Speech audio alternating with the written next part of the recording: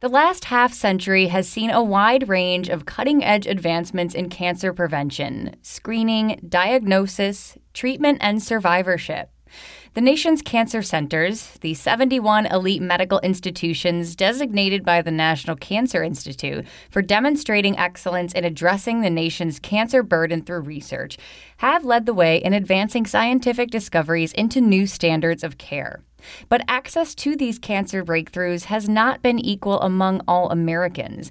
In this episode, Dr. Robert Wynn, director of the VCU Massey Cancer Center, discusses what exciting developments are on the horizon for cancer research and care in the 21st century. He explains the potential for community-engaged cancer centers to reduce cancer disparities and ultimately make a bigger impact on the communities they serve. Welcome to Healthy with VCU Health, where experts from VCU Health share their knowledge, cutting-edge research, and the latest innovations to help you achieve optimal health and wellness. Take control of your health. I'm your host, Caitlin White. So you joined Massey Cancer Center less than a year ago, Dr. Wynn, as its new cancer center director, and have been pretty vocal about your vision for a community-engaged cancer center. What does a community-engaged cancer center entail? Yeah, thank you for that question. And I really do think that it really is the foundation of not only my vision, but the foundation of what I've been trying to do my whole entire, I think, academic and medical career. And what that really means is, and I'll unpack it this way, we have talked for a long time about the bench to bedside model. What that means is we come up with cures, from our scientists who are at the wet laboratories in our laboratories, and we find maybe some miracle molecule. That molecule then gets to the bedside.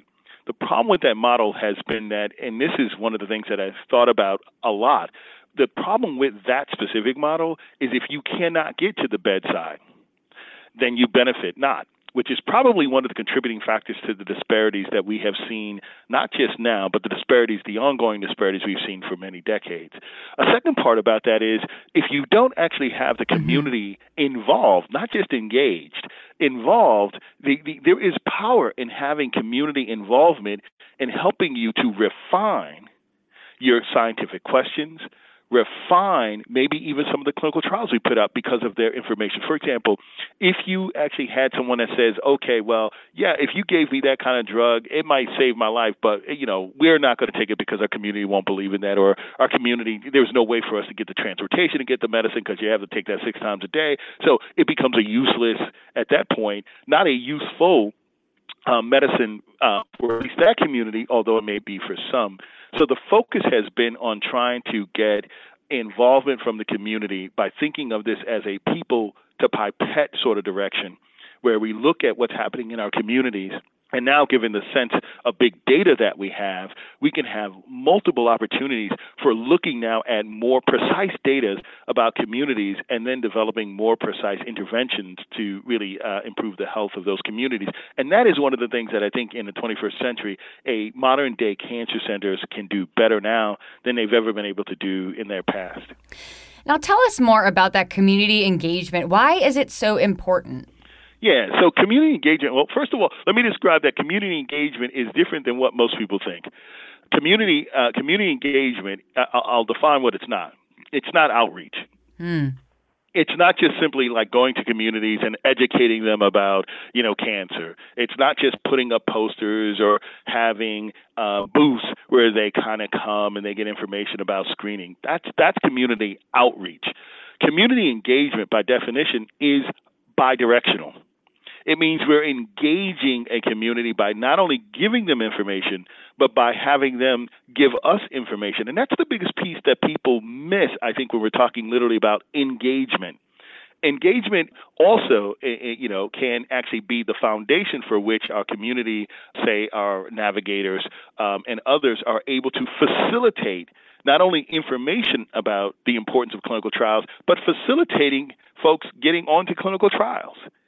So I think that when we think about community engagement, we have to really understand that there is a science behind engagement And there is a real benefit to real engagement where you're engaging the voice of the community, not only educating them, but engaging the voices of community that really does have an impact.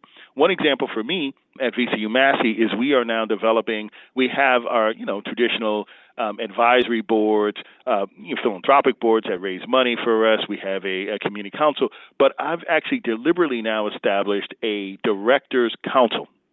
And that council is made up of people throughout the different parts of our catchment area, and that is meant to give me information about what's happening in their communities right now, in their areas right now, and for me to allow them to know what's happening at our cancer center and to try to align what their issues are and what the cancer center is able to deliver on to, again, deliver better cancer care throughout our catchment area in Virginia and to reduce the cancer burden.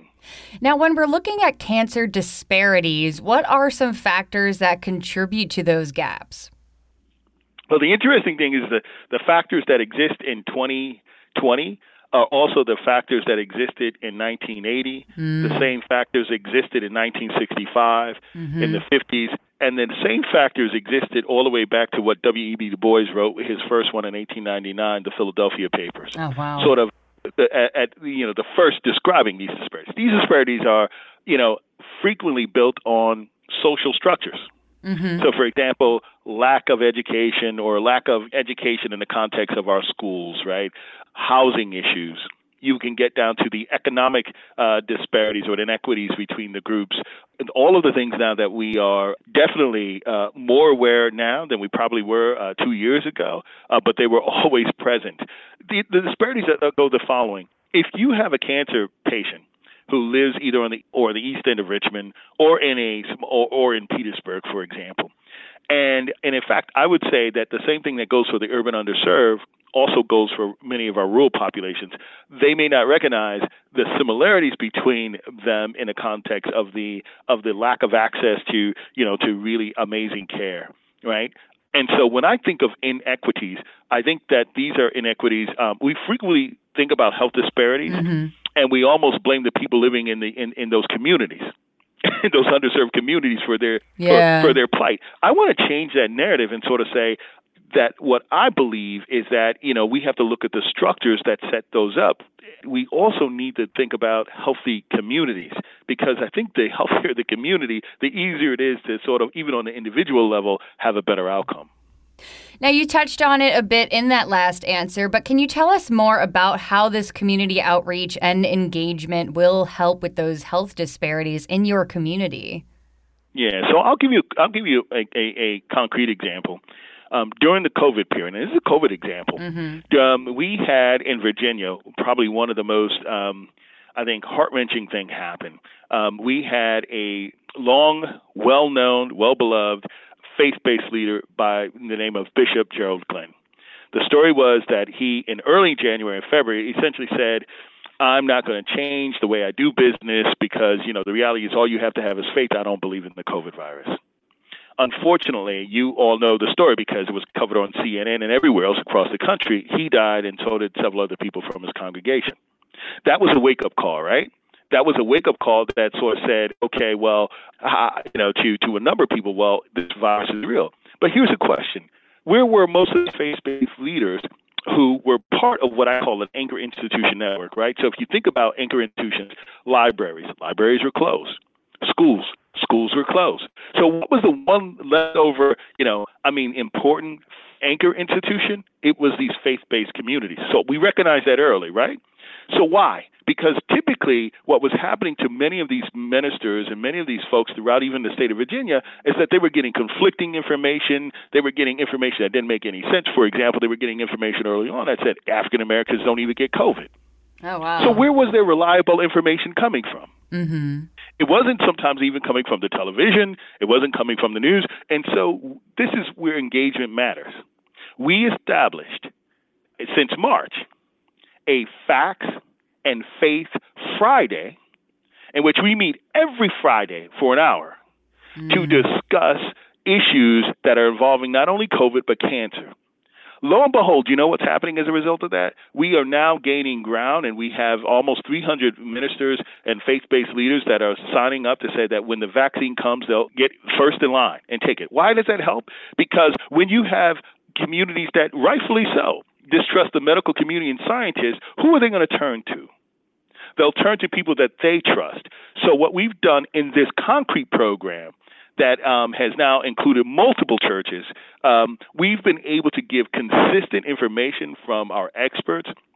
At VCU, we've been able to bring consistent expertise and expert information from our Virginia Department of Health. We've been able to, even in our planning, to get people from the NIH and other agencies to actually educate them, but also have them engaged by understanding they're getting feedback right from these ministers. Why? Because these ministers have been essentially deputized to carry information not only back to their congregations, which some are quite large, but they also are giving information back to the community. That's real. How does it affect cancer?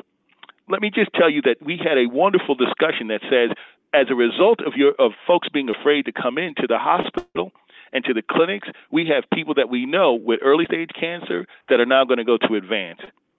We have people who should be getting, screened for cancer that are not, that'll likely get it. Do you know those preachers and those people within that faith-based, sort of network are starting now to plan a campaign about screening?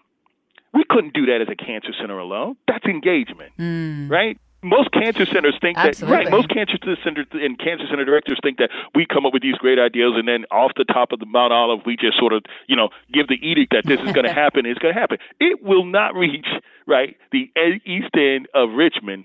And in fact, they won't even trust it. Because it's so, right? So what we're saying is engagement matters now more than ever to show up and be consistent in your presence in the community, because that will ultimately give you the biggest benefit. And I'd also tell you, by the way, that we've actually started an exercise campaign that most of the ministers are running. Why? Because as we're waiting for the vaccine, you, just like I know, that really we know that the data's coming out that the people who get through COVID the better, or who can probably have more of a chance of getting through COVID, are people who are healthier. Yeah. So they've now, as all, the 500 churches plus are getting together and putting out exercise programs. That's real engagement, right? Mm-hmm. Mm-hmm. And as a result of that, when they are now talking about clinical trials. What's the benefit to the institution? They are now understanding that clinical trials actually do matter, and that the reason why we're able to do things during COVID was because we had clinical trials. Well, that's only one half step over a jump to think about what's happening with cancer. And because we've been dealing with them on a weekly basis, they are now so much better prepared to say, you know what, Doc, how do we help you in getting people to better understand that these clinical trials are actually helpful for us in cancer too? You couldn't do that by just sitting in the office and just sort of saying, well, let's engage the community. That's real engagement. You know what I mean? Mm-hmm. Mm-hmm. I guess that leads me to my next question and wrapping up here. I mean, how do you garner that trust and get the community to then engage back with the Massey Cancer Center to help with all this research? Yeah, well, sometimes I think sometimes we, there used to be an artist that was called Teddy Pendergrass, and essentially he was a very direct, sort of person, in the way he would sing about things. And sometimes that could be good, but with communities, two things I know for sure. You can't do the parachute. You can't just drop in and then drop out. Absolutely. Second, you really can't actually build your relationship with the community just on a grant. It needs to be bigger than a grant, right? So I always talk about the arc of engagement as opposed to what happens when the grant ends. How do we continue the relationship with the community? That's real talk. And so instead of just sort of saying, hey, I'm going to be with you, then the grant runs out in 18 months and all of a sudden you're no longer there, that feeds even more distrust in a community. Right? Mm-hmm. And exactly, so when I think about this, I think about how do we do it better? We need to think about, just like we think about other strategic plans, how to strategically be interactive with our communities over an arc of time. Maybe we can call the arc of 5 or 10 or 15 years, but let's develop a plan about how you're going to get involved with those communities. And the second thing is, be consistent in our showing up. Because the truth of the matter is, that probably of all things is how you garner trust, because people may not trust you on the first time they see you, but over time, if you show up and you show out and you're consistent, people will trust and that your authenticity of wanting to help, and they will, in kind, likely wind up actually helping you.